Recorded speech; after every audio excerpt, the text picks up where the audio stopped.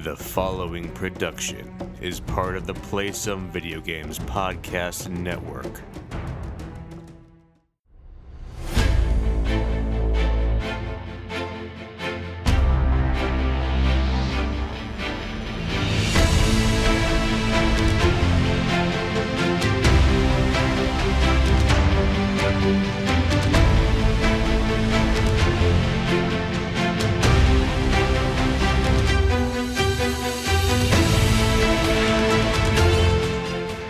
Boarders, and welcome to Board with Video Games, the gaming podcast that strives for the right balance of coverage for games you play on your table and on your television. You can think of us as the refrigerator and router of gaming podcasts. We're a proud member of the PSVG Podcast Network and thrilled to be part of the Dice Tower Network as well. I am one of your hosts, Kyle, and joining me on this co-op adventure, the guy who keeps our games fresh as long as possible. Josh, how are you doing this evening? Oh, I'm doing okay. I think as most people. I wanted to give you credit on an excellent episode title because I thought I laughed literally out loud when I read it today. Yeah, I was pretty proud with it. I was pretty proud of that one. So hopefully our dear listeners appreciate it because I thought it was pretty great. Yeah, it was very good. So awesome. It's been interesting, staying on the gaming front. Yeah. It has been an interesting week since we recorded last, because this was the week that E3 was supposed to be. And there have been a lot of game announcement things happening. And while a lot happens at E3, my general sentiment is I feel like it was way harder to keep track of what was going on. It was weird because, and we'll talk about it in a little bit, there wasn't a lot of communication like usually in E3 week. I think things just kind of, for me at least, popped up. Like, hey, this is going on right now. I'm like, oh, geez. Or like, hey, this is happening at 5 p.m. on a Saturday. Like, What? Why? You're not competing with time slots right now. Why don't you pick a different time? I know. It's interesting. Yeah, because IGN started their stuff. There was the Destiny stream, the PlayStation stream, the Future Game Show. The Future Game Show, the Guerrilla Collective. There was a ton of stuff that happened. PC Gaming Show. Oh, that too, yeah. Which is pretty big, actually. Stuff that happened. So, okay, Josh, I'm going to ask you one other question, and then we're actually going to get to the show. This one is not going to be gaming related. So, as people probably know, it's just my partner and I. On our dogs. We don't have kids. We don't have other family members who live with us. So I've been feeling a little self-conscious about something, but I wanted to double check to see if you think this is appropriate or not. So, when it comes to the summer, there's obviously a lot of grilling that happens. Yes. And with that grilling, there's burgers and there's brats and there's hot dogs and all of other sorts of things that get grilled. But really what I'm focusing on right now are things that get grilled that go on buns. Oh boy, here we go. Okay. Okay. Josh, is this blasphemous? I just need to know because I've been feeling guilty about it because I think I might actually like it better. I have stopped buying hot dog or brat buns. Yeah. And I literally just cut them in half and put them on a hamburger bun. Oh, man.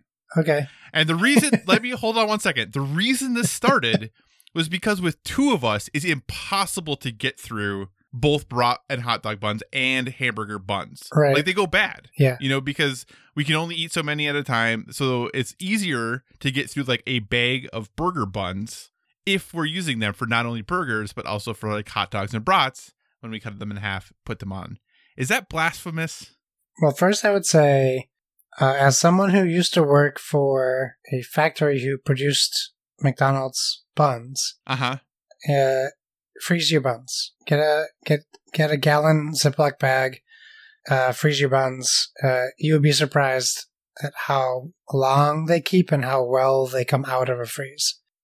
We actually used to freeze them. Yeah. That's what we did in the past years. But this year we wanted to try this other method to see if it worked. I mean, you do you, right? I mean, you're definitely fighting for the hot dog as a sandwich argument by doing what you're doing. Wait, is a hamburger a sandwich? I don't want to. We can't. We don't have time. We don't have time for this. I definitely have, in a pinch, used lots of different. I've used quesadilla. Tortillas? I should say tortillas for hamburger buns and hot dog buns. Okay. I've used bread for both hot dog Right. and hamburger buns. Well, and there are things like patty melts and stuff that are traditionally served on bread. Yeah, but usually it's like, oh, shoot, I don't have hot dog buns. Right. But now if that's the case for me now, I just kind of I cover them in condiments and cut them and eat them. So, I mean, if it works for you, I mean, more power to you, but it sounds crazy to me. Well, and like I said, we used to freeze the buns, and invariably we'd forget to pull out the buns that we needed when we needed them. Yeah. Granted, they do defrost extremely quickly and even really effectively, even in a microwave. You can throw them on the grill too. Yeah, no, absolutely. So it's not too bad, but we just thought this might be the better method. And, if I were hosting a gathering, I think I would go back to buying multiple types of buns, but I don't know what's going to convince me to go back. I really don't know. It would be funny if you had a cookout and you invited people over and you gave everyone hot dogs on hamburger buns. That would be pretty funny. Made everyone cut them in half. There's something too about condiment distribution that works well with that. I don't know. It's not too bad. It really isn't. So, dear listener, am I ridiculous? If I've done some sort of blasphemy, I'd love for you to tell me. Hit me up, hit up our Twitter, and let me know. Is this absolutely horrible? I want to know. But with that, we'll jump into the show. So thanks so much for joining us this week, everyone. As always, if you have any feedback, questions, suggested topics, hit us up at Board with VG on Twitter or also on Instagram, also Board with VG. We're a proud part of Play Some Video Games, and PSVG is on Patreon. We're absolutely thrilled with the support you've given us there thus far, and if you'd like to monetarily support what we do, you can find us there at patreon.com/PSVG. But the most important thing is just that you listen, and maybe share our show with someone who you think would enjoy it. We're also a member of the Dice Tower Podcast Network, so if you enjoy our conversations about board games and would like to dive deeper into that world, we encourage you to check out the Dice Tower Podcast, as well as all of the other members of the network. No matter what type of board games you enjoy, there's a podcast on the network that's right for you. Before we jump into the topics, Josh, I just want to say one thing really quick, and I'm curious if you're having this issue, maybe not. I am really looking forward to playing The Last of Us Part 2. Yeah. Obviously, the reviews are out. The reviews are stellar. Also, just so you know, Josh, you basically, because I still have our notes from when we did Metaspring and The Last of Us was part of it. Yeah. You guessed it was going to get a 97, so you missed it by a point. By it's 1 point. 96. So nicely done there. Nicely done. Nice. But because of my anticipation for this game, Josh, every time I sit down at my console to play a game, I don't want to play anything because it's not The Last of Us Part 2. Sure, I get you. That makes sense. You're reserving your time. Yeah. So I have just sat down at my console and looked at it and been like, I don't really want to play anything. I guess I'll watch a show. And that's what happened. There's nothing wrong with that. I started playing Kingdom Hearts 1 yesterday just because I'm also not in the committing. I have plenty of games that I need to play. Right. I'm just not committing time to them. It's not Last of Us related. I think it's more worldly related, but yeah. But I totally get where you're coming from because like for Mass Effect and stuff like that, there's definitely been times in the past where I intentionally wouldn't start playing something. Yeah, and I'm bummed because I cannot take Friday off of work. There's just no way I can, and I'm very disappointed by that fact. But I'm hoping to sneak out a little early in the afternoon to hopefully get some playing in. So anyway, that was it. That's all. I just wanted to ask that question. So on to the topics of the show. Josh, what is your first topic this week? Okay, well, let's move right into the serious stuff, right? Let's do it. Our first two topics of the show. And we can get lighter, I think, from there. So in respect to what's going on, I think what I'm going to do is I'm really just going to read a couple statements, and then Kyle and I will discuss them. But I'm going to read them verbatim just so I don't muddy the message. But basically, we had a lot of board game companies, and I'm just singling them out because I'm talking about the board game companies at the moment, have come forward and made their own statements on the Black Lives Matter movement and what's going on in the country right now. And, well, Kyle and I kind of mentioned it off mic before we started, but some of the things that have been very disheartening to me is the comments we see, where I am seeing, I don't want to speak for you, Kyle, but the comments I am seeing from the board game community, which are not as I expected the community to be. Meaning, there's a lot of very hateful and hurtful speech coming out of board game consumers, which is really just adding to my overall depression, I guess I would say, with what's going on. I really thought this was an area where we had some hope. That being said, I'm going to read you two statements that are hopeful, and one is from Leader Games, who does Root and other games, but most notably Root. And then one is from Monolith Games, who do games that cost you a house. Very expensive miniature games, like Batman, Gotham City Chronicles, and Conan for fame. So I'm going to start with Leader's statement, and then I'm going to read Monolith's, and then Kyle and I will discuss. And we don't even have to elaborate too much. If we don't want to, we can just kind of say if we have any thoughts. So let's start with Leader Games.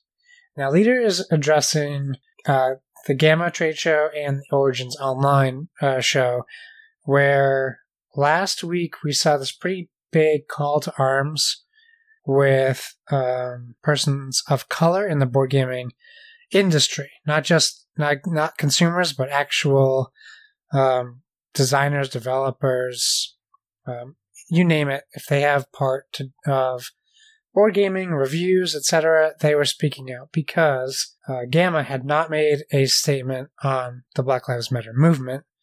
Right. So I don't want to give Eric Lane credit for being the first person to back out of Origins Online, but he was definitely a very vocal voice in it. Right. And then people started dropping out.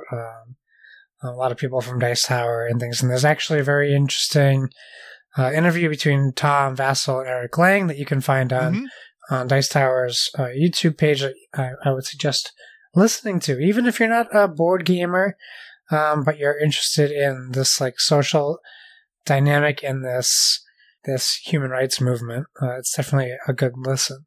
Right. So I'm going to try to I should have this pulled up. Okay. So this is a statement from Leader, and they say, yesterday, Leader Games withdrew from participation in Origins Online. We made this choice for two reasons. First, we wanted to make it clear that there was no room for silence on matters of inclusion and police brutality. Second, we wanted to stand in solidarity with the BIPOC or BIPOC voices in our industry and community who pulled away from Gamma-sanctioned event. When a striking number of voices who are vocal for diversity, inclusion, and positive change in the industry step down from their positions, the call to action is clear. They should be commended for their bravery and listened to. Late last night, Gamma made an official statement to cancel Origins Online. Though this statement answered some concerns, it too contains several notable omissions that highlight some of the challenges facing any effort to make the hobby more inclusive. Specifically, 1. Their apology has no mention of the BIPOC members of the industry who stood up to them. It also fails to note that these voices were the catalyst for the decision to cancel Origins Online. 2. Their plan to make amends by asking attendees and publishers to forfeit their Origins Online payments shows a lack of initiative and imagination. As our industry's governing body, we expect Gamma to take the lead without waiting for the initiation of others. And 3, there's no actionable statement on how they can work on uplifting the BIPOC community or an attempt to broaden their board or staff, nor does it recognize the board's failure in this regard.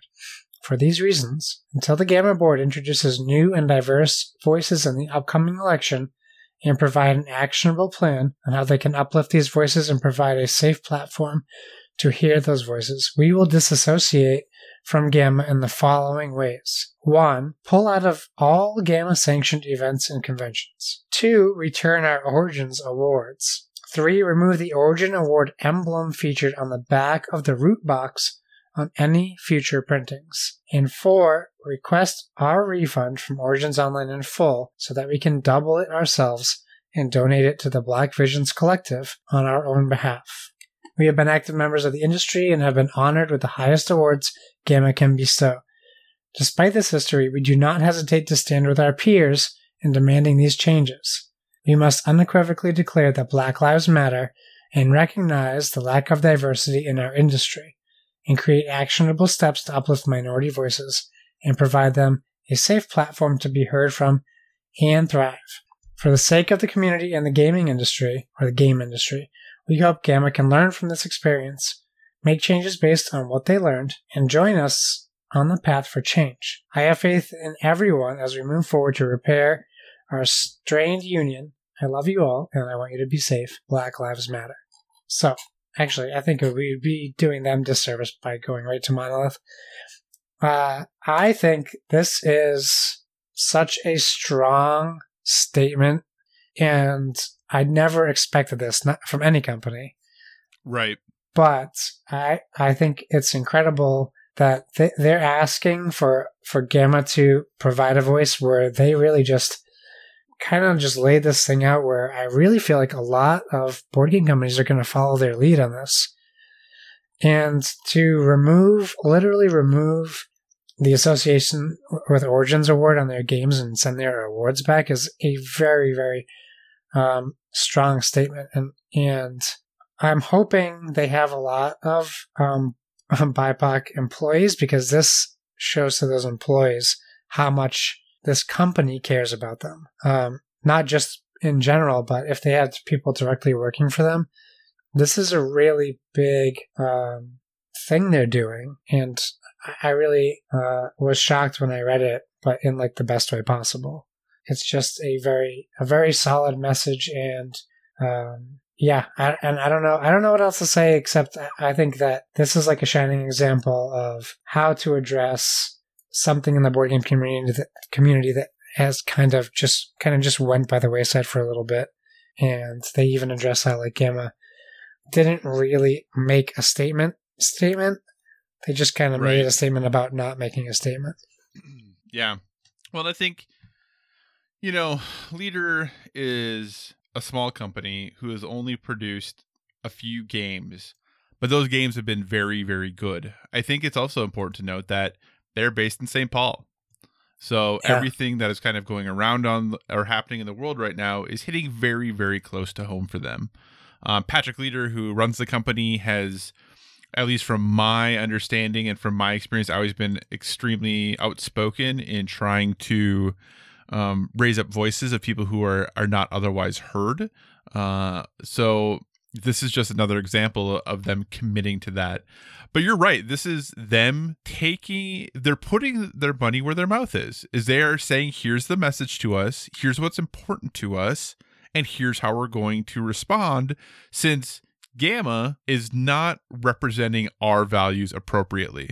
And I think it's important, if you're one of our video game listeners, to understand that Gamma basically, this would be equivalent to, and I was going to say like PlayStation or Xbox, but those are too big of companies. So think of a really talented indie video game studio like, of course I'm going to blank on one. Just anyone that is. I was trying to think of the people who made well, it's hard when Bastion. You're trying to think Supergiant. of a specific game. Supergiant. Company. I know, because I was thinking of all the games Supergiant made. I'm like, what's their name? But anyway, think of Supergiant Games coming out and saying, you know what, ESA, who puts on E3 and who does all of our lobbying to Congress, we don't think you're doing a good enough job. So we're gonna call you out to the entire rest of the industry. And here are the steps we're going to do to disassociate ourselves from you, who is supposed to be an advocate for us, because we think you're doing a bad job. And I think the most stunning thing to all of this to me, and this isn't from I don't want it to sound like a PR perspective, but it's going to kind of come out and sound like that. Yeah. If you're Gamma, when you had to cancel Origins Online because so many people canceled, how do you not come back, hat in hand, and say, we messed up? I think if you want to come out good, you have to do that. Right. But they didn't really do that. No. And that's what I don't get. So one could argue, well, that's just a PR move. Sure, maybe. But at the very least, if you want to be very skeptical or pessimistic about the entire situation, just from a business standpoint, from a good business standpoint, why don't you do that? That's what, when you think of PlayStation pushing back their PS5 reveal. Yeah. Was that a marketing move? Absolutely it was. Now, was it the right thing to do? And should they have done it? Absolutely. Right. It can be more than one thing, right? And I just don't understand. They just missed the mark on so many things that it doesn't surprise me that if you're a leader, you're like, look, everything you needed to do was laid out to you, and you still couldn't even do that. Yeah. How can we trust you to do anything else well? Yeah. So, but you're right. This is huge. Them giving back their awards, all of that is big. And I think it's very in tune of them to say, no, we're going to request our money back and make a bigger donation in our name so it doesn't look like it's coming from you. Yeah, absolutely. Because that's what it's going to do. It's, it's just like when you go to the store and they're like, do you want to give $1 to whatever thing is going on? And you're like, yeah, I'll give $1. Well, that company looks super sweet then when they make a $1 million donation to whatever, that was no money of theirs that they had to worry about. Granted, it's just good that the money goes to a worthy cause. I don't really care about who gets credit for it. But in those situations, of course, those companies are going to be like, this is awesome. You know? Yep. Oh, I agree. Sorry, I shouldn't address the silences with my yawns, but it's no relation to what we're talking about. So we'll move on to Monolith Games Monolith at Monolith Edition on Facebook. This is where they posted. So I'm going to read you 2 posts from them, and I'll just start. I think it should be noted that I'm going to read it verbatim. They are not a primarily English-speaking company, so if there's anything that sounds weird, it's just lost in translation. So, greetings, Monolith community. We aren't always fleet in our communications. That won't surprise anyone. But some messages are better late than never. We at Monolith stand with so many other publishers in our industry and wish to voice our message of inclusivity. We are part of a beautiful medium, one that brings people together to share in the love of gaming and good times around the table. Gaming is for everyone. Racism, prejudice, social injustice, and intolerance have no place in this community. Going forward, we will take time to reflect on our business, our team, our products, and see how we may support a diverse community of gamers, designers, and artists.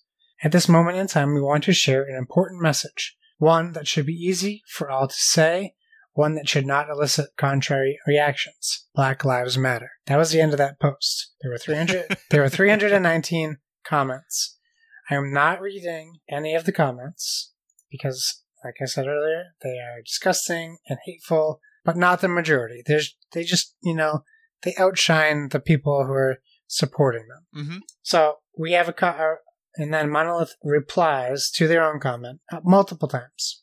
And to this point, this is the last time they should have commented, and they should have just shut comments off. So they say, let's be crystal clear, in parentheses, excuse my broken English, in parentheses. Saying Black Lives Matter implies that Black Lives Matter too. That absolutely did not imply that other lives don't matter or matter less, but it does stress a point. Today, Black lives are more in danger and seem to be of less importance for some people. We can't accept the situation, and it has to change.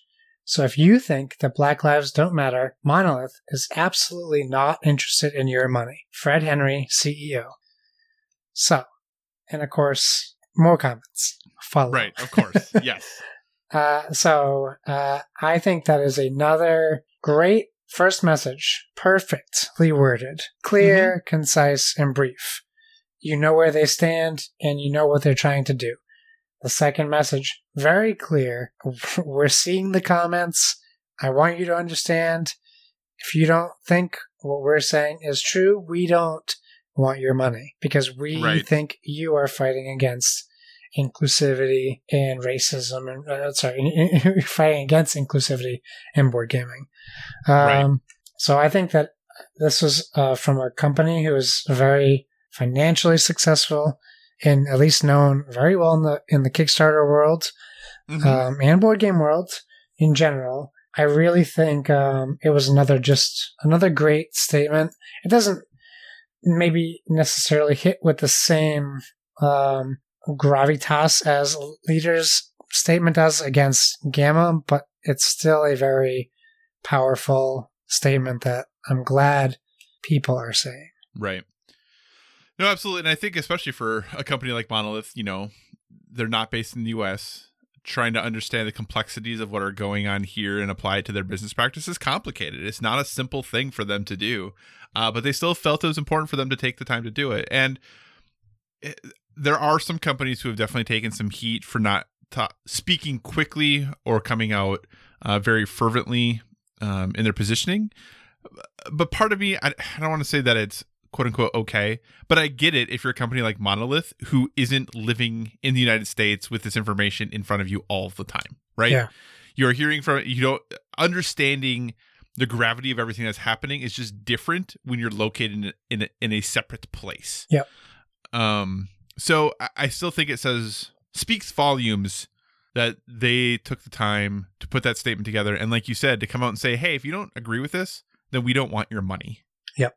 So, and Isaac came out and talked about even on the Kickstarter for Frosthaven, that after he had done his statement supporting Black Lives Matters, he lost 2 backers. Yeah. 2. Yeah. So, when you have however many thousands of person Kickstarter. 53,000. 53,000. He lost 2 of them. So we're going to kind of stay on this train for my story as well, or my topic. This coming from Stonemaier Games, who obviously we have been big fans of Stonemaier on this podcast. Jamie's been on the show, so obviously take everything we're going to say with a grain of salt if you'd like to in relation to this. But Stonemaier came out and more similar to Leader's position, but I think even more emphatically in some ways. Yeah. Made a statement on Black Lives Matter, and something I was referring to last week, created a declaration of action. So this is on their website, on the blog. You can definitely go read through the entire statement. It does start off saying Black Lives Matter. But then, interestingly enough, it goes into declaration of actions. And it creates 7 bullet points of things that they want to do. It says, starting, and I'm not necessarily going to go through all of these, though they're all very important. But number 1 is we'll actively seek out, foster relationships with, and offer aid to more BIPOC reviewers and content creators. And or BIPOC, excuse me. And I think we've said that statement a couple times. Important to note that means, if you're not familiar, Black, Indigenous, and people of color. So just that is a term that's been being used a lot, especially in the board game world. But very few people are actually defining what that acronym means. So, but not only do they say that they're going to actively seek out and foster relationships, next they say, our goal is to sponsor the local design, enhanced recording equipment, and hosting fees of at least 25 content creators each year for this purpose. Number 2, we will actively seek out talented BIPOC candidates to impact and improve our games. This includes game design, development, playtesting, proofreading, and art. So that's an action statement. Doesn't give out too many specifics about what they want to do. But then 3rd, our annual charity auction will include more BIPOC content creators in the gaming community, each of whom will choose a charity. And then he goes on to, for the 2020 auction, we'll make a match donation of at least $5,000 to Arch City Defenders, a St. Louis-based advocacy group. And this goes on and on to donating literally thousands of games to BIPOC organizations and community members and organizations, providing scholarships for game conventions to BIPOC folks, working with Kickstarter projects, a whole bunch of things that Stonemaier Games wants to do. And I was very heartened, I guess is the best word, to see this, because we talked about briefly last week about companies donating money. And money and funds and resources are definitely important. But there's all these other things that are, I shouldn't say more important, but are things that show your commitment in a way that money doesn't. Yes, all these things cost money, but they also cost your time equity. And as a company, you only have so much time. Stonemaier has 2 people. It's a 2-person company. Yeah. All these things they're going to do are not only it's not that they wrote a check and can walk away from it. This is going to be active time they need to spend in their business addressing these situations, following up with this plan of action, and showing their commitment to it. And your budget is definitely a fiscal dip. Oh my gosh. It fiscally shows what is important to you, but how you spend your time speaks even more volumes about that. And I was really impressed to see this, especially coming from such a small company, because this is going to take a lot of time. And there's no way you can say that this is going to be an easy lift or task for them. But it definitely shows that they have a very strong commitment. What were your thoughts, Josh? No, I mean, I was very surprised to see it, but in a good way. Like, this is a really big undertaking he's going to do, but it shows. I think it shows a few things. It shows, one, that he is acknowledging that he hasn't done. They haven't done everything they could do to support this community, but that he wants to do it. So it's more of at least it reads to me like, it's not like they're doing it out of necessity. They're doing it because they realized this is an underserved community in board gaming, and they have the resources to help serve that community. You know, so I think it's incredible. I think it's great. I think it's unfortunate that it makes me think of people like former bosses of mine who blame affirmative action for them not having better careers. And I know that we're going to be subject to a lot of these people who have privilege that say they don't, because they've never been, in their mind, given things because of it. And that is not what this is. This isn't Stonemaier Games giving things to people. It's helping people who are in this community that needs help right now and needs to be acknowledged. And I'm really excited for Stonemaier to do this, and hopefully other people follow suit and support more BIPOC gamers and designers and people in that community. Because I think, to make a small comparison to the women in gaming movement that happened last year and even the year before, there was another underserved community that people were either unaware of or maybe just blissfully ignorant to, that once the focus was put on that, I'm not saying that they're where they should be, but a lot more focus was given to helping female game designers and developers and all these things in the board game industry get stronger and be more prevalent in it. So this is great for BIPOC, the community. So I'm really happy that they're doing it, and I hope they set an example. I saw, I'm not going to call out anyone's name, but I saw someone who is responsible for PAX board gaming share a weird board game bingo thing, and one of the things was like taking a shot at Jamie for his posts, and I thought, like, why are we making our own industry ugly against each other right now? And why aren't we all supporting each other? And this is an example of Jamie and Stonemaier supporting their community. So I think it's great that they're doing that. I agree. And like you said, it is the community. It's not just game designers, because they could have said, hey, we're going to work more actively with candidates who are designing games, playtesting games, all of that. But it's not just that. It's about content creators. It's about reviewers. It's about game conventions. It's really about the industry as a whole.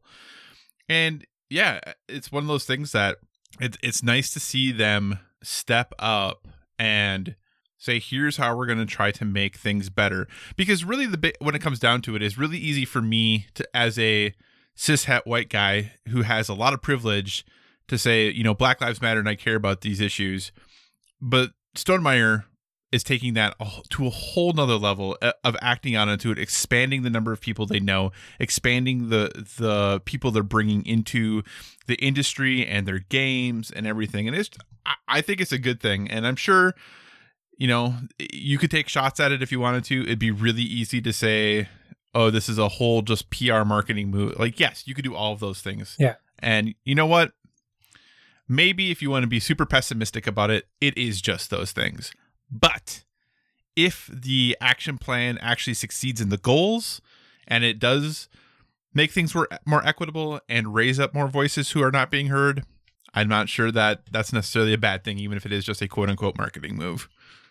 Yeah. No, I mean, I don't know. I have the same theory. Like, you get to choose how to live your life. Why live your life assuming everyone, like, is out for themselves?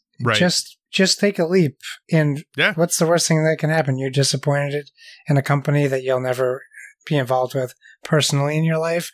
Just live your life the way you want to, and let other people do the same with their lives. Absolutely.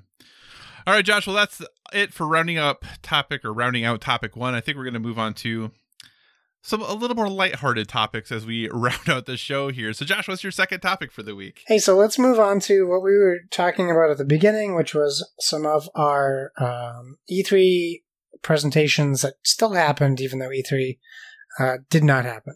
I didn't talk about the PC gaming show just because, well, we don't talk about PC gaming too much, but right. I would say if you're interested, I'm pretty sure if you go to PCGamer.com or you even go to their Twitch channel, you can still watch the feed.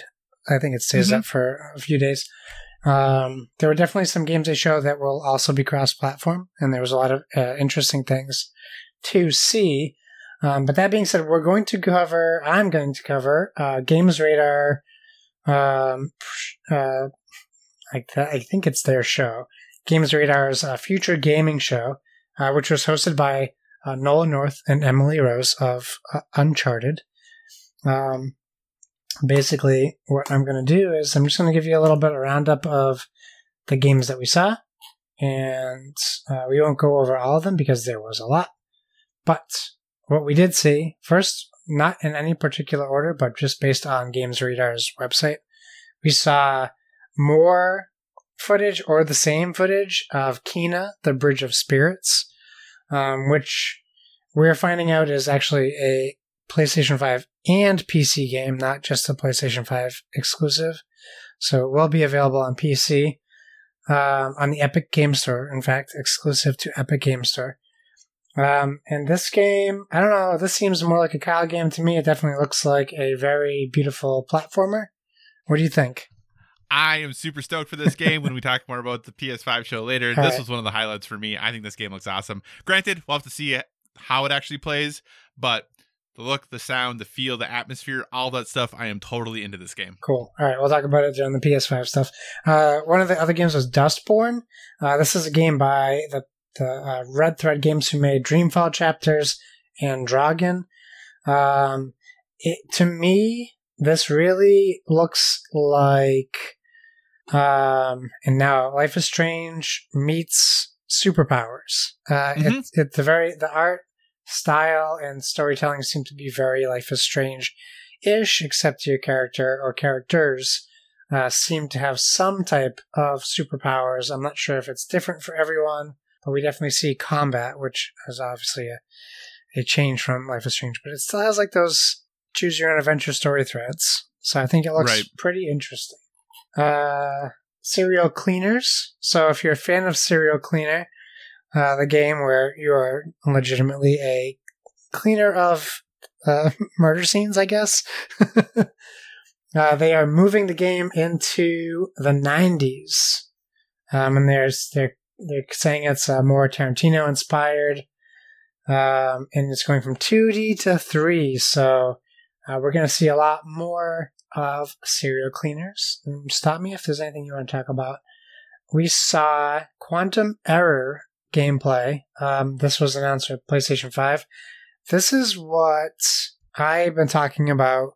We only saw a little bit, but it really hits what I think I'm missing in the new Doom games compared to Doom 3. I really feel like this feels like the Doom survival horror shooter more than the Doom Quake Arena shooter. But yes, it just looks super cool. Just if you're interested in Doom and or survival horror, just check out Quantum Error's trailer. You can find them all on this GamesRadar.com under the Future Game Show Roundup as well. You can watch all these trailers. We saw some gameplay from Skater XL, which is apparently a game that's still in pre-development or early launch or whatever they call them nowadays. Right. But I guess it's still coming soon. So, I mean, yeah, check that out. Really quick. Yeah. Really quick. So Skater XL, I think is the effort to bring back skate. Yes. People want to skate to come back big time. If you're Skater XL and you're, planning to launch this summer or early fall, are you really bummed when they announced the remasters of Tony Hawk 1 and 2? I think yes and no. I think Skater has always been the Gran Turismo of skateboarding games. Like Tony Hawk is the Forza Horizon and Right. Skater is the Gran Turismo. So I guess it depends. The problem is there's been so long without a skating game that Yeah. they're both going to be fighting for like that market share. And Oh, come on. There was that really good Tony Hawk 5 game. yeah, the one that just disappeared as quickly as it came out. Right. We saw another trailer for Ghost Runner, which is this super fast cyberpunk ninja parkour game. I played the demo on my old PC. I haven't tried it on the new one to see how much better it runs, but definitely is very pretty and fast. It's like kind of like Mirror's Edge on drugs, like very much on speed. So Right. if that sounds interesting to you, cool, check it out. We saw Morbid, the 7 Acolytes trailer, and to me, this was basically Children of Morta meets Diablo. Yeah. I can see It that looks for sure. same art style as Children of Morta, except it's more dungeon crawly like Diablo. Mm-hmm. So check that out if you're interested. And then there was a bunch of other games. I don't know that Inkulinati, which was a pretty interesting looking game, where I'll read the description. You'll have never played nor seen anything quite like Inkulinati. Yaza Games is turn-based strategy inspired by the unique art style of medieval marginalia and centered entirely around anthropomorphic animals beating the crap out of each other. And it's essentially, as you're playing through the game, like a literal hand comes on the screen and draws something new that happens in the level. It looks definitely interesting. We saw a trailer for a Kyle game called Dog Gone. Yes, we did. It's basically, I'll read that you can't pet the dog in Dog Gone, but that's an understandable trade-off given that you're playing as them in Raconteur Games' story-driven odyssey, in which a determined pup is trying to find his way home. Inspired by the likes of Limbo and Journey, this is a narrative adventure not to be missed. Homeward Bound with one dog. There you go. We saw Alathoth, Champions of the Four Kingdom, which is a very Baldur's Gate-esque looking game. Smite, for some reason, we saw. I'm going to just skip right over that. Probably shouldn't even have mentioned it. Fall Guys, Ultimate Knockdown, which is basically like a party-style game with ragdoll physics. Looks interesting. We saw a few other games that I'll skip just because they are known in the industry and we have certainly talked about them before. But yeah, I actually think the PC gaming show was better because it showed a lot more games. Right. Like Persona 4 Golden coming to PC. Well, actually available now. Available now, yeah. There's actually a bunch of games they showed that were available now, or demos available now, or Right. stuff like that. But there was a lot in the PC gaming show. But this covers at least more platforms. So, yeah, this was a bit long for my liking. Mm-hmm. It was like, I want to say it was maybe an hour and a half. Oh, wow. That is long for the number. Because if you add up the times of those trailers, that is not anywhere near 90 minutes. Yeah, there was a lot of talk in between the two of them. And they also did some developer interviews. Okay.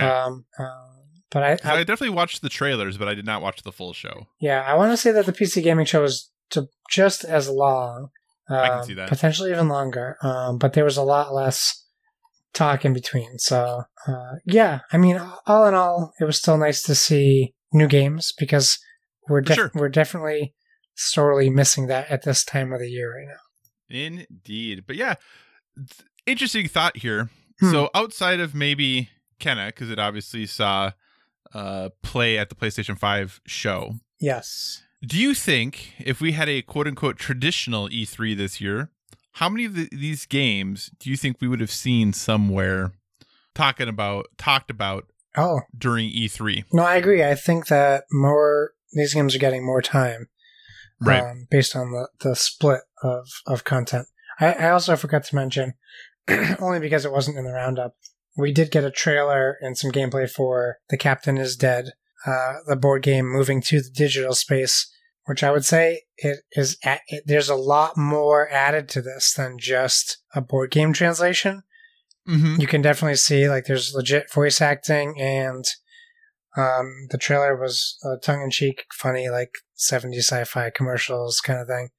A game I'm excited to. I've only played the board game once. It's by AEG. But it's a great co-op game, so I really hope that it's affordable so I can buy a copy for all my board gaming friends that we never play board games with anymore, but at least they'll have it. Right. But yeah, I'm excited for that one too. Yeah. Yeah. Awesome. I'm nervous about your next topic. Okay. So, Josh, my next topic, we're going to try out the Button Shy Challenge. And the reason we're going to try this out is because I take a look at these when they post them, and I always kind of think about them in my head. And usually I get to a place where I feel kind of okay about them. But this one was a real challenge. So let me explain. Every couple of months, Button Shy Games creates a design challenge. The catch being, though, that you can typically only use 18 poker-sized playing cards to design this game. If you're not familiar, Button Shy publishes games that are only cards, usually up to 18 or right in that 18 ballpark range, fit in a little wallet, very inexpensive. Tussie Mussy was a Button Shy game, so really those small, easy to take with you games that have minimal components and all that good stuff. Josh has a whole suite of them.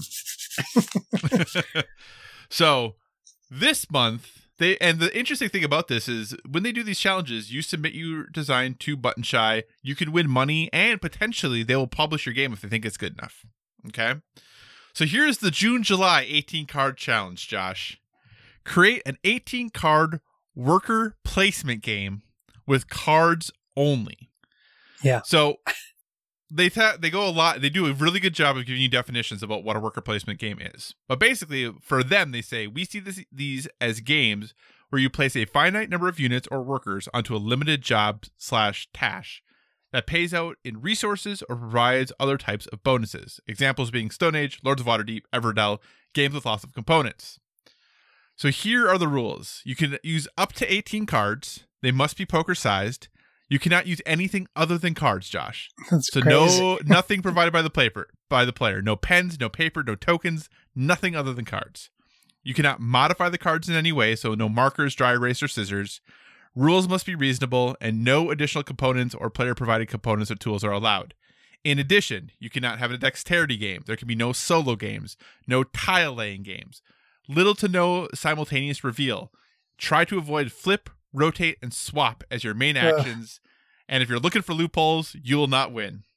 So, Josh, worker placement game with 18 cards. Can you think of a way within the rules to create a worker placement game? Well, I was thinking of one, but then he said no flips. And I know, how right? do you give resources without at least putting a different I was like, well, okay, you put a resource on the front side, and then you put 3 of that resource on the back side. So at least when you're getting more resources, you don't have to have that many cards because that's limiting you to 18 cards. And then where do you even? Because of course the first thing I go to is Stone Age. So like, okay, are we having people too? Are you also generating people, or are you literally just harvesting wood and stone? In my brain, that's where obviously you can have any time period for worker placement. Right. But in my head, that's like, I'm like resource driven people development. I don't know. So they do have a clarifier in here because they said 2 clarifiers. We've received a lot of questions on this. You can flip, rotate, and swap cards, but we don't want to see games like this. Set out the cards in a grid. On your turn, choose an action. Flip, swap, or rotate a card. One player wins when, insert win condition here. We see too much of that and are looking for some interesting choices in interactions. Right. So with that clarifier... it has to be 2-player only if you're dealing with 18 cards. Right. It would be very challenging to go above 2 players, I feel Has to be. They said they don't want solo. No solo games. So it has to be 2-player only. And it has to be competitive in my head. Yeah, I mean, it'd be worker placement. You could do cooperative. You could. I think but it what makes would the win condition be? Get to X number of points, or you know what I'm saying? It would have to be similar to like Fantastic Factories, where you're building to a cause. So if it's like the 2 of you have to, I don't know, if we make it city-wise, have to build these specific buildings on this difficulty level. Like build a house, build a town hall. Like I'm thinking Warcraft now. Build a barracks or not a barracks, even like a silo or some like a food processing place, something like that, depending on what you're doing. But if we want to make it like Civilization style, you do it where you create the base civilization, but you need to draft cards that are resources to build these things. And the problem is finding the same types of buildings that use the same amount of material, because you can't use different materials. You just don't have enough cards to do that. So if you use the elements, okay, so we do. I'm all over the place with this. You can do earth, wind, water, fire, right, and heart as your elements. No, earth, wind, water, fire. No, because that isn't. Yeah, I don't know, Kyle. You build a windmill with wind? It's not how they're built. Yeah. Well, you could say the players are magicians, so they just need they could use wind to build a windmill. That would work, right? Yeah, but then are we still doing? But you have to go get the wind as a worker placement, But if we're magicians, are we doing worker placement, or are we just why not making spells? Why are magicians moving people around? Magicians have lackeys, don't they? They have assistants. Magician's assistants. I guess. Understudies, if you would. So you send Harry Potter to get... Maybe not Harry Potter, based on current things. It's not Harry Potter's fault. That's true. He actually was very adamant in his feelings on those situations. Daniel Radcliffe was. Yes. Yeah, so I just thought this was really interesting because when I was trying to think of a way to make an 18-card worker placement game, I was really... one of their other challenges was an 18-card legacy game, and I actually had an easier time with an 18-card legacy game. Yeah, it's called we didn't playtest this legacy. That's a legitimately already existing game. Right. So I just really was struggling with how do you do this in a way that would be fun and interactive and give you good choices. And I think I've just come to the conclusion I'm not smart enough to figure it out. I think because it's a contest and it has a definitive timeline, it would be very hard. But honestly, if we set this out as a task and legitimately just spent one night a week, the two of us, talking about ideas, I think it's doable. I mean, I'm sure it is doable. Maybe not for us as non-game designers, but even just talking about ideas, I think we could get something going. Yeah.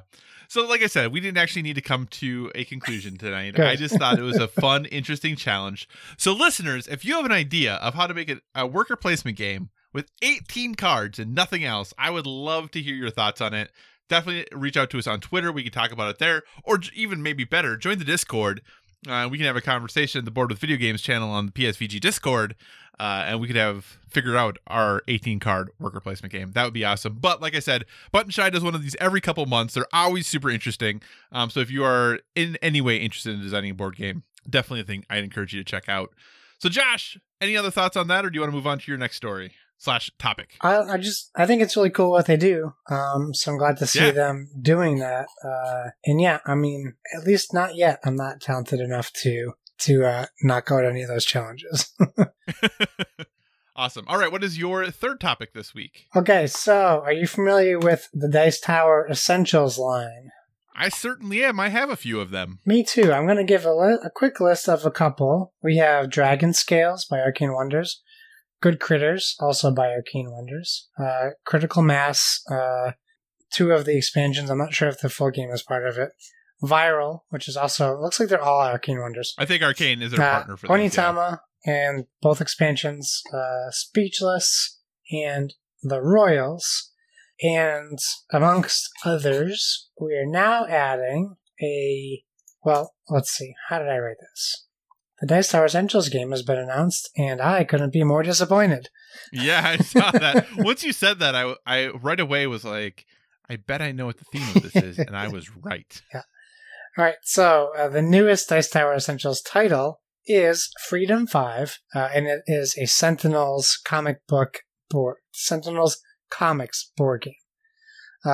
Joking aside, because I was joking. I'm not telling anyone that their game isn't good, but we all know where I stand on Sentinels of the Multiverse. We all know. So this comes from DicetowerNews.com. By Corey Thompson, writes this article. Basically, the next game has been announced, and it's designed by Richard Launius from Defenders of the Realm, Adam Sadler, who did Descent 2nd Edition, and Brady Sadler, who did Brook City. It's a joint effort between Arcane Wonders and Greater Than Games, taking place in one of the same universes as the very popular superhero card game Sentinels of the Multiverse. It is also reported that Freedom 5 is the newest evolution of the Defenders of the Realm series, which is interesting. Mm-hmm. And for people who don't know, Defenders of the Realm is an epic cooperative fantasy game wherein players defend the land from invasion, repair the tainted lands, sounds like Spirit Island from Greater Than Games, and defeat the 4 creature factions creeping toward the capital. The follow-up Defenders of the Last Stand used similar gameplay but added more exploration. Now in Freedom 5, 1 to 5 players work cooperatively to protect Megalopolis and its inhabitants from the forces of evil, enacted through a dastardly smart AI. Each player takes on the role of a unique superhero, which will hopefully have incredible art, scrambling to quell multiple crises throughout the land. Freedom 5 can be played as a standalone challenge or in a campaign, running through a series of comic book scenarios. So it's coming to Kickstarter September 8th. So we can look forward to more information there. I would like to say I hope this is a game that I'm interested in playing. However, we'll see what happens. So if the game is good, but you don't like the theme, are you out? It's not the theme that bothers me. Okay. It's the art in the specific reference. Okay, I can see that. Because, Richard Launius is a really good designer. Obviously, Defenders of the Realm, really good game.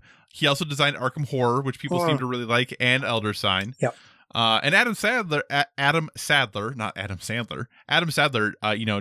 2nd Edition, Star Wars X-Wing Miniatures, The Force Awakens core set. He's done some really good stuff, too. So there's some really solid designers behind this, so I'm hopeful that this game will be a lot of fun.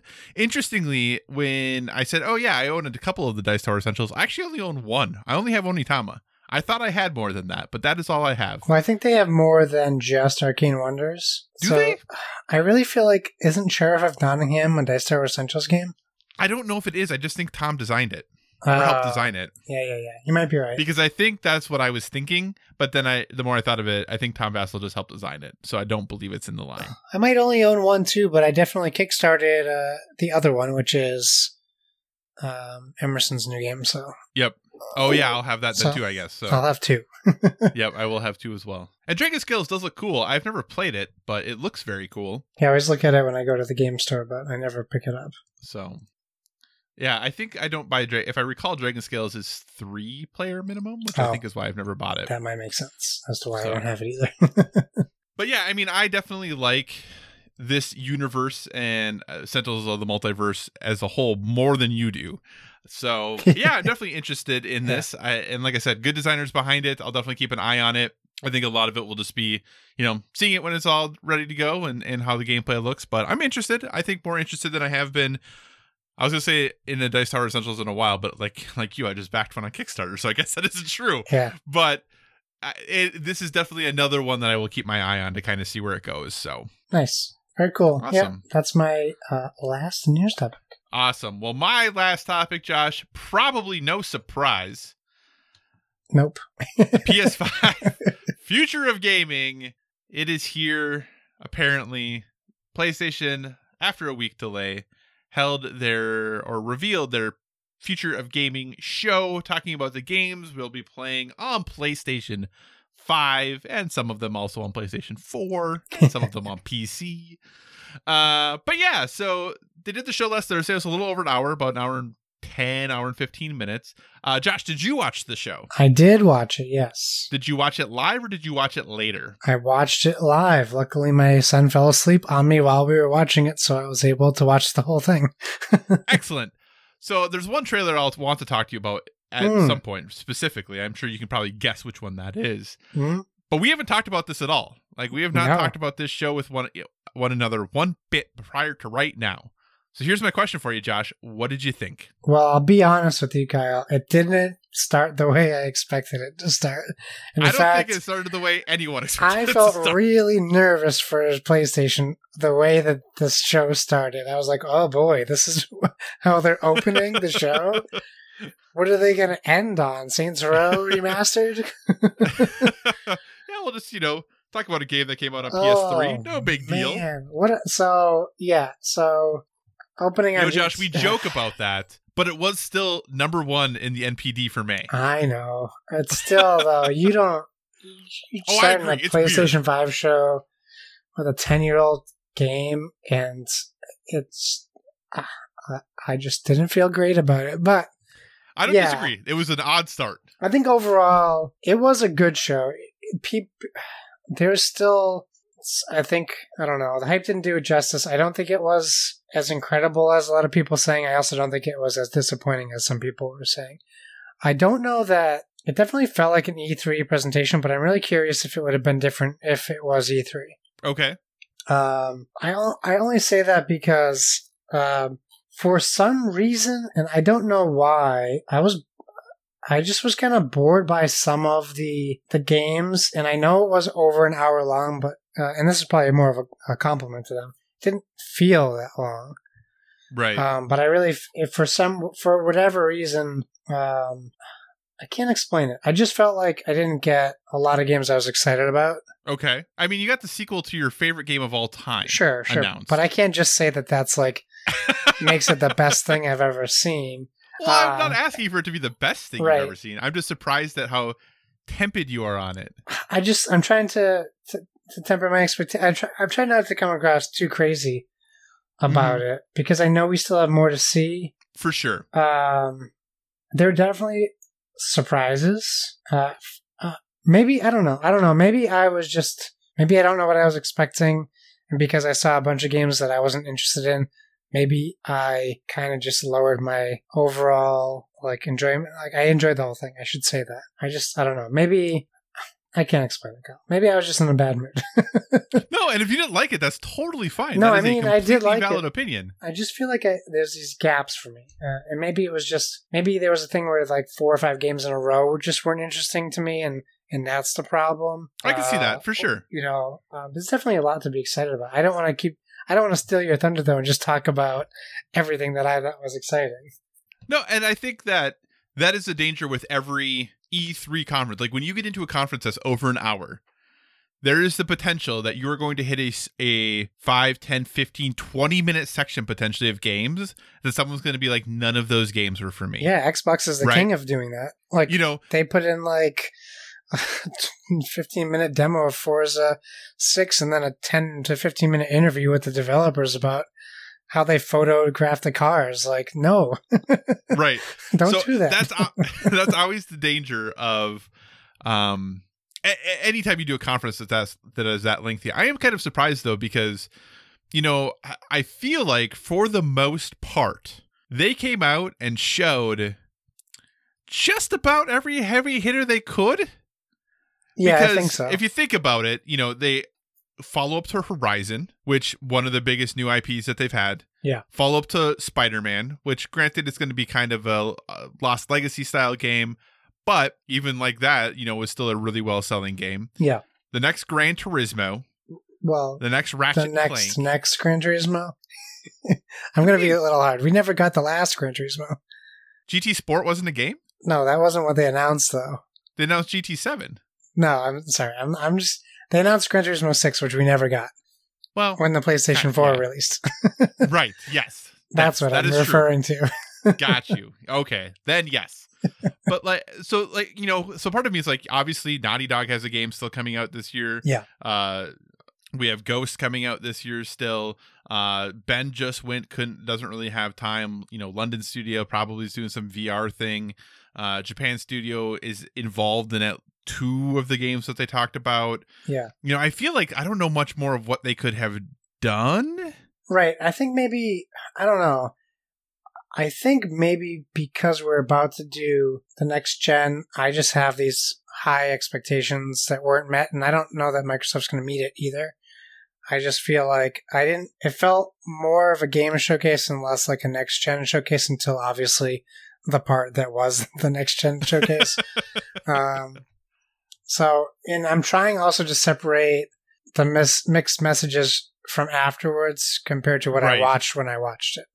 And I think that's hard for me right now. Dumb executives saying things that aren't true. Yeah, well, I mean, you can't stop it. It's just like no, I know, frustrating.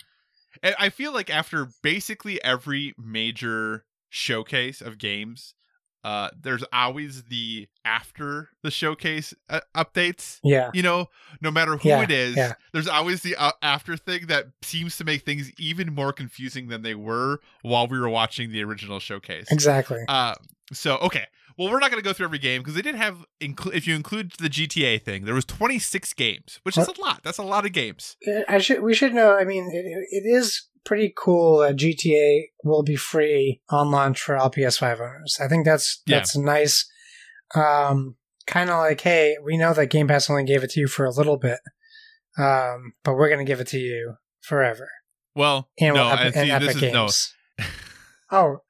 GTA Online is free for 3 months when it launches. Oh, I thought it was for people who got a PS5 within the first 3 months. No. When the game launches, anyone who has... Yeah, when the game comes out. Okay, that's exciting. All PS5 owners will get it free for 3 months. All right, never mind. So, yeah. So that's what it is. And I think part of it is just that Rockstar being Rockstar...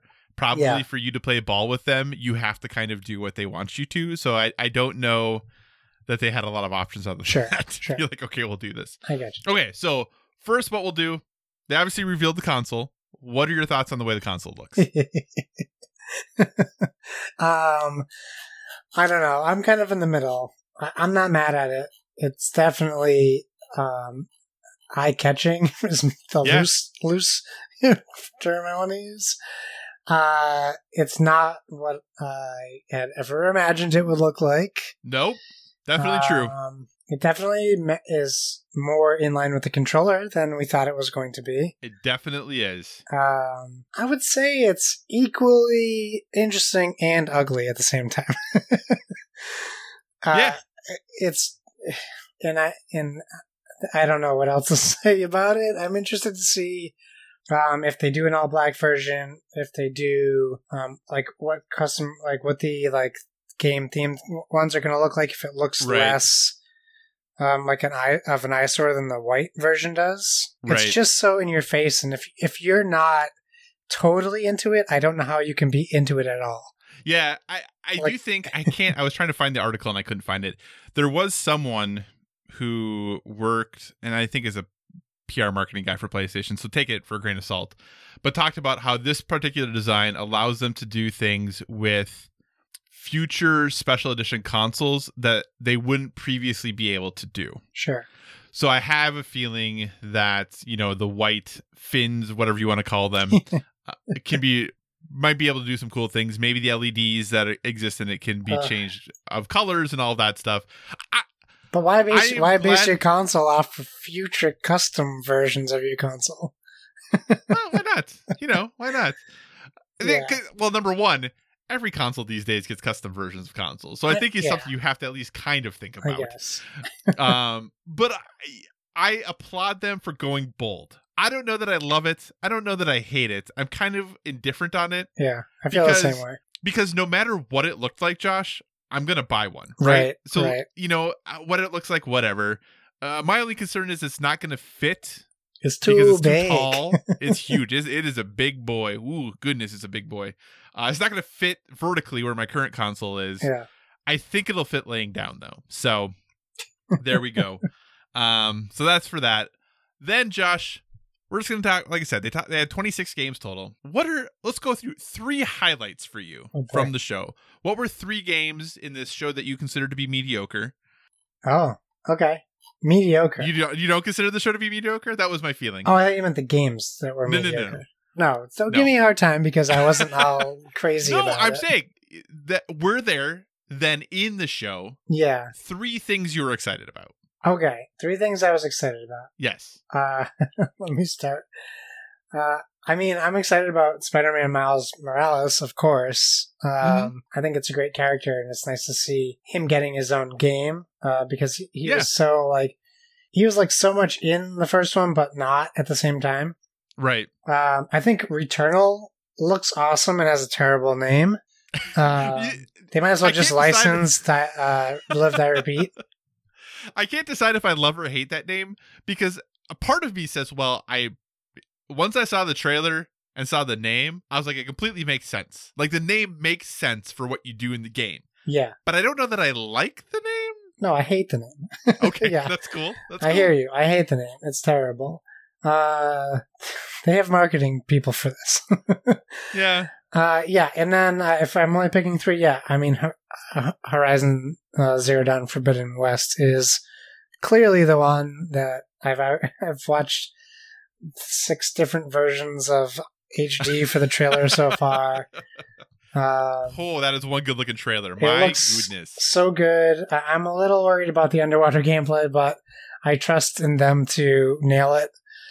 Because at least she's wearing a breathing device, so I don't have to worry about resurfacing. Right. Hopefully, oh my gosh. Hopefully, it doesn't make me resurface all the time. Just all different enemies, all different people we're going to be running into, as far as NPCs and tribes are going, and of course the return of our bad guy from the first one. Right. And it looks like a new form of corruption, or just a weird way they handled it in the trailer. I'm not really sure. Right. At the end, yeah, it looks great. The details are incredible on the animal animations, and Aloy has never looked better. Everything about that trailer was exactly what I wanted, and more. Things I didn't even know I wanted, like snapping turtles and mammoths. I know, elephants. Yeah. It was thrilling and exciting, and the Golden Gate Bridge looked incredible.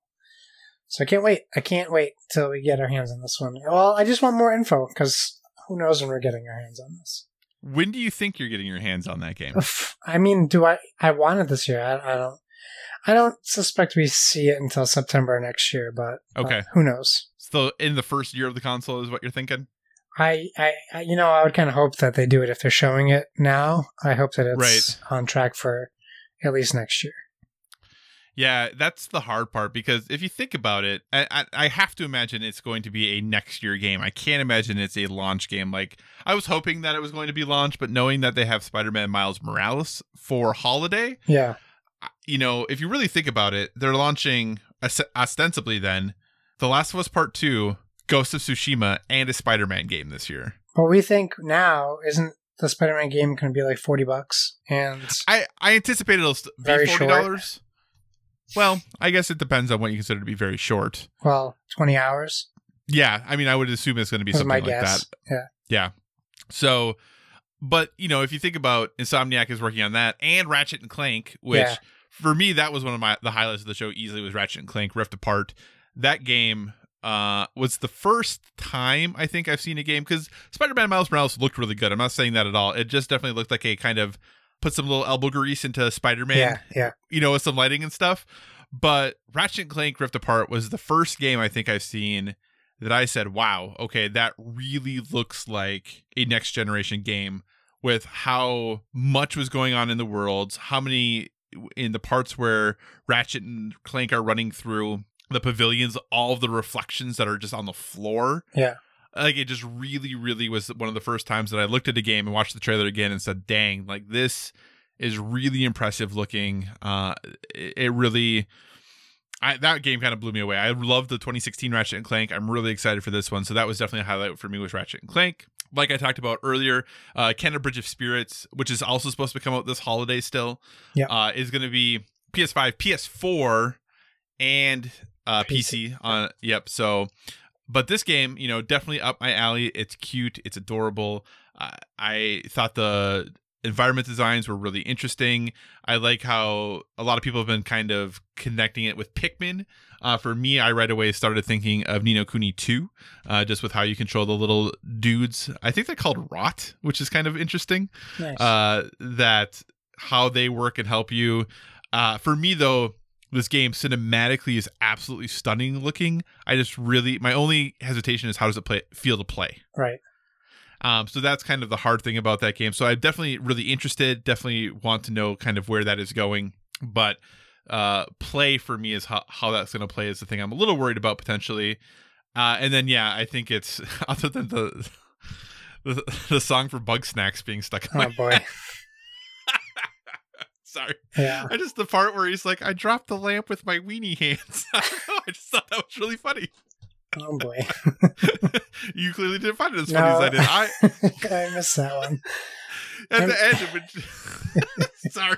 That's Dropped the okay. lamp with his weenie hands.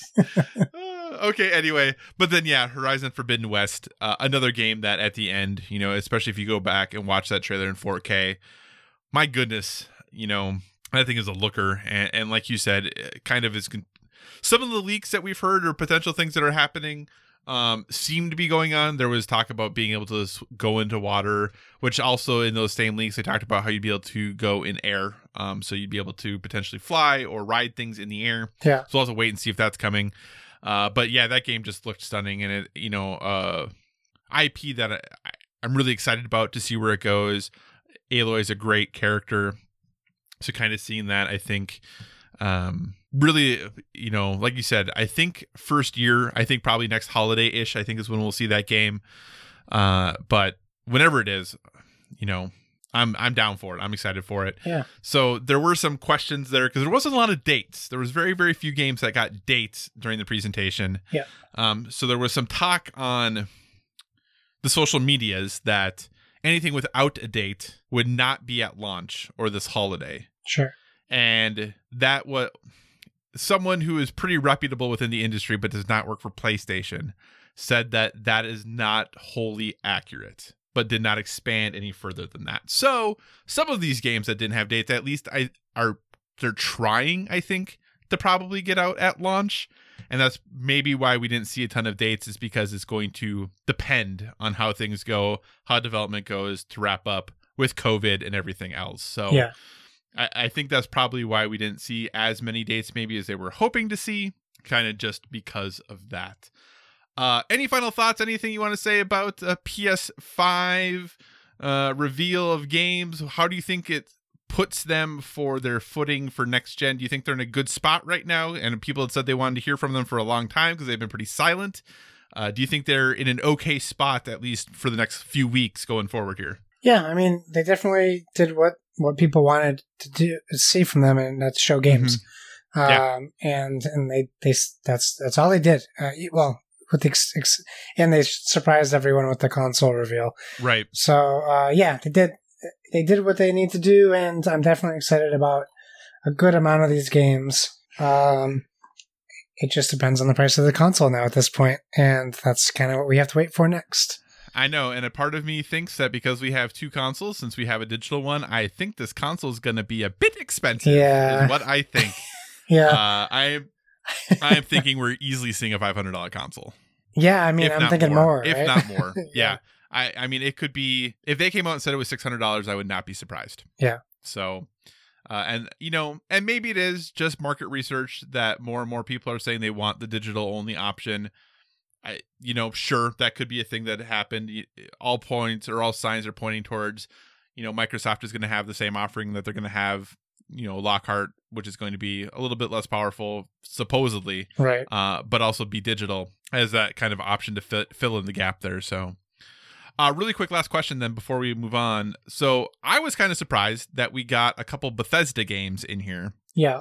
With Ghostwire Tokyo and the other one that I'm blanking on momentarily, Deathloop. Yeah. So it seems, at least from my perspective, that PlayStation and Bethesda haven't always had the best relationship. Okay. Bethesda seems to typically more often be associated with Xbox, at least in my mind, especially with the problems when you think of the problems Skyrim had on PS3, for example, and the huge loading issues they had there. I really have always typically, Microsoft had them on stage when they talked about Fallout 76. That's always kind of where that relationship for me has seemed to been stronger. Were you surprised at all to see Bethesda have a couple games there and that they're launching, for a window at least on PlayStation before they come to Xbox? No, I mean, I guess I just wasn't aware of that relationship. So I wasn't surprised that we saw games from them. I was more surprised at what Ghostwire Tokyo looks like than that we saw it. I agree. That was not what I was expecting for that game at all. The one big, I think, omission that people expected to be there that wasn't was the new Call of Duty. We didn't see that at all. But according to Charlie Intel, the Call of Duty site, it sounds like we actually might not see Call of Duty for a while still. With the change of developer who is working on it, sounding like that might be August or September even before we actually see Call of Duty, the next installment, and what that reveal looks like. So we'll have to see where that is all at. But overall, I thought it was a pretty solid show. Definitely, I think, a good mix of games, a lot more family games than I was anticipating. That seemed to be a theme that they were going after a little bit more there. But yeah, definitely interested to see kind of where they go next. So Xbox obviously will have their first party showcase in July. I'm really looking forward to see how they respond. Xbox has now a ton of studios and a ton of properties now under their belt. So it'll be very interesting, and I'm very much excited to see their response because I think these two are doing a good job of trying to raise the game of one another. So we will see how that goes. All right, then we do have a listener question this week. As always, you can reach out to us at BoardWithVG on Twitter, or send us an email, boardwithvg@gmail.com, if you would rather avoid the social media, which might not be the worst idea sometimes. This question comes from Kevin Austin at PSVGKevin. Kevin says, perhaps it's me, but it seems that with life being life right now, board game news has seemed to dry up a bit. Not a lot of new games or big Kickstarters. Do you think that's an effect of what's going on? No conventions, working from home, whatever, or just a coincidence? It's a great question, Kevin. And I do think a little of both in some ways. Kickstarters for board games, especially big Kickstarters, we typically know about months ahead of time, if not at least weeks ahead of time. So I think the fact that we haven't heard maybe some huge Kickstarters or some huge announcements from board games partly could be a little bit coincidental. They just might not, be at the point where they're ready to announce those things. And there are some fun things on Kickstarter right now. If you want to go check out the Whatnot Cabinet is available now. You can go back that from friends of the show. So that's the thing you could definitely go take a look at. But you're right.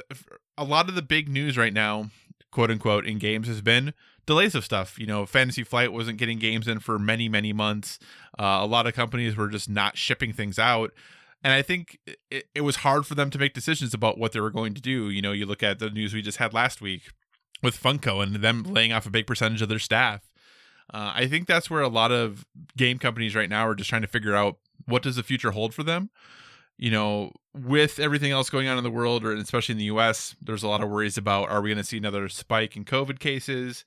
Well, in China, who started to open back up, they're seeing an increase in COVID cases again. Yeah. So it'll be very interesting to see what impact that will have in an industry that so strongly relies on manufacturing in China.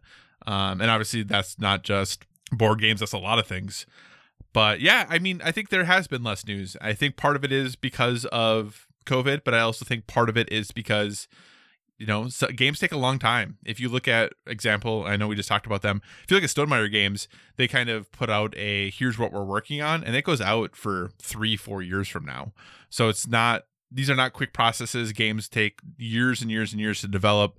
And I think we just came off a huge rash of big, huge Kickstarters. So I don't know that we're at a situation where things are being delayed or things are being put because these things take so long before we get to the point of Kickstarters, etc. But I could be wrong. Josh, what do you think? Yes and no as far as Kickstarters can go. Like, obviously, Frosthaven happened in the middle of COVID, right. And it was the most successful board game Kickstarter ever. But there are definitely there's still a lot of Kickstarters going on, and my Kickstarting hasn't changed. I'm still backing like multiple games a month. I do think that some of the bigger publishers aren't putting Kickstarters out there. I think it's more smaller games, or at least smaller cost games. And like, yeah, Stonemaier Games is like, we only have one game coming out this year, and he's pretty forthcoming about that. Which he teased a little bit of an image of. I'm trying to figure out what kind of game. It looks like there's an animal on the cover.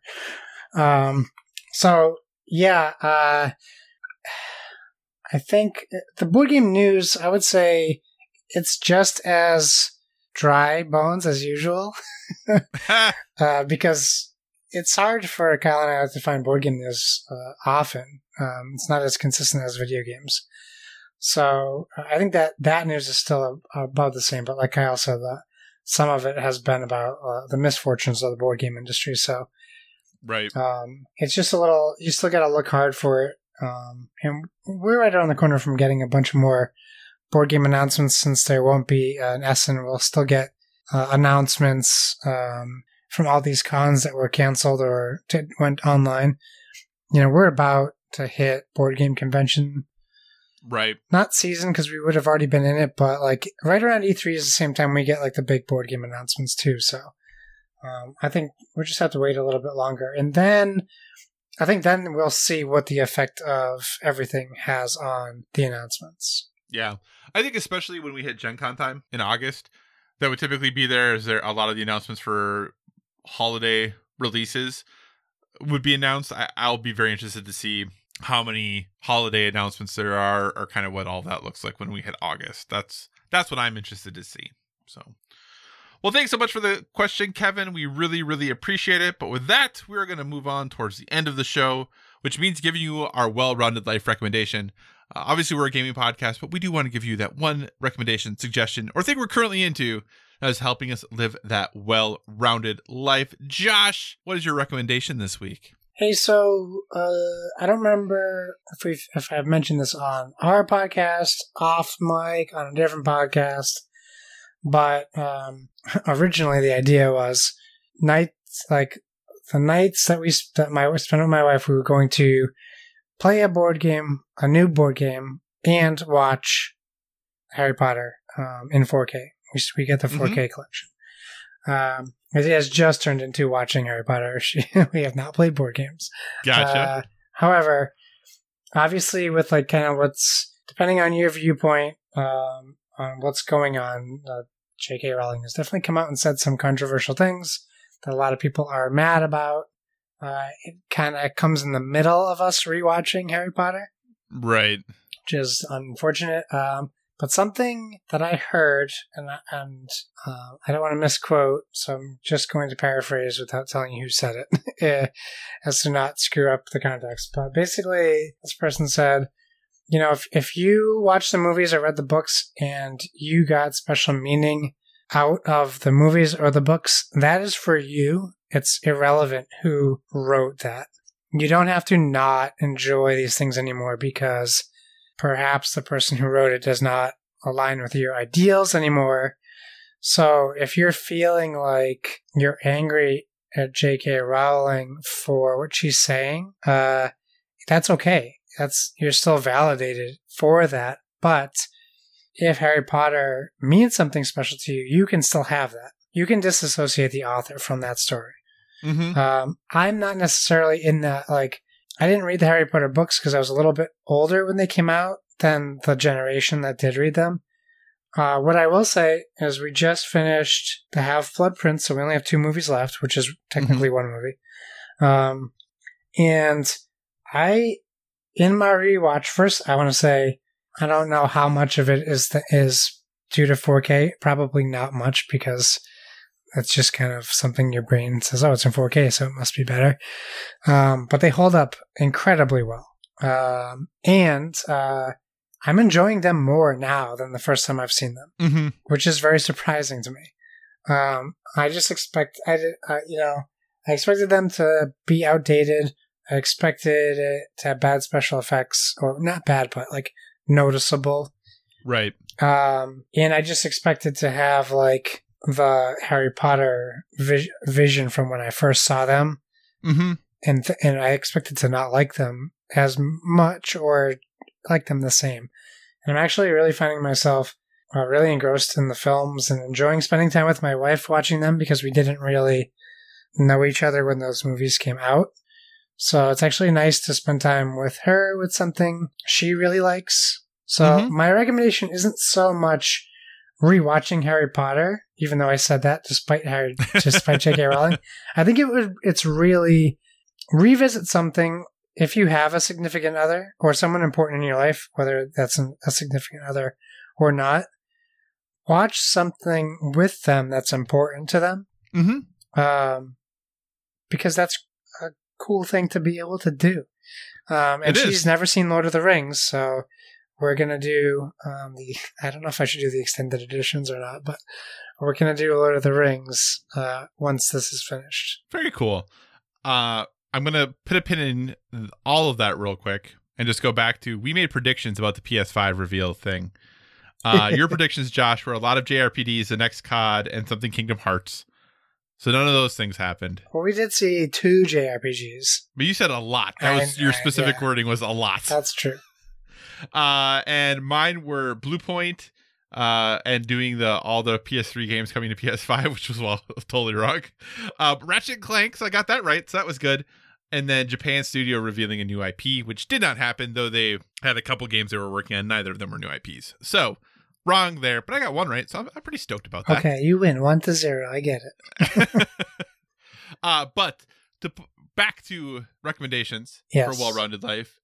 Doing something or watching something with a partner or someone you care about, Josh, that is exactly where my recommendation comes from. Nice.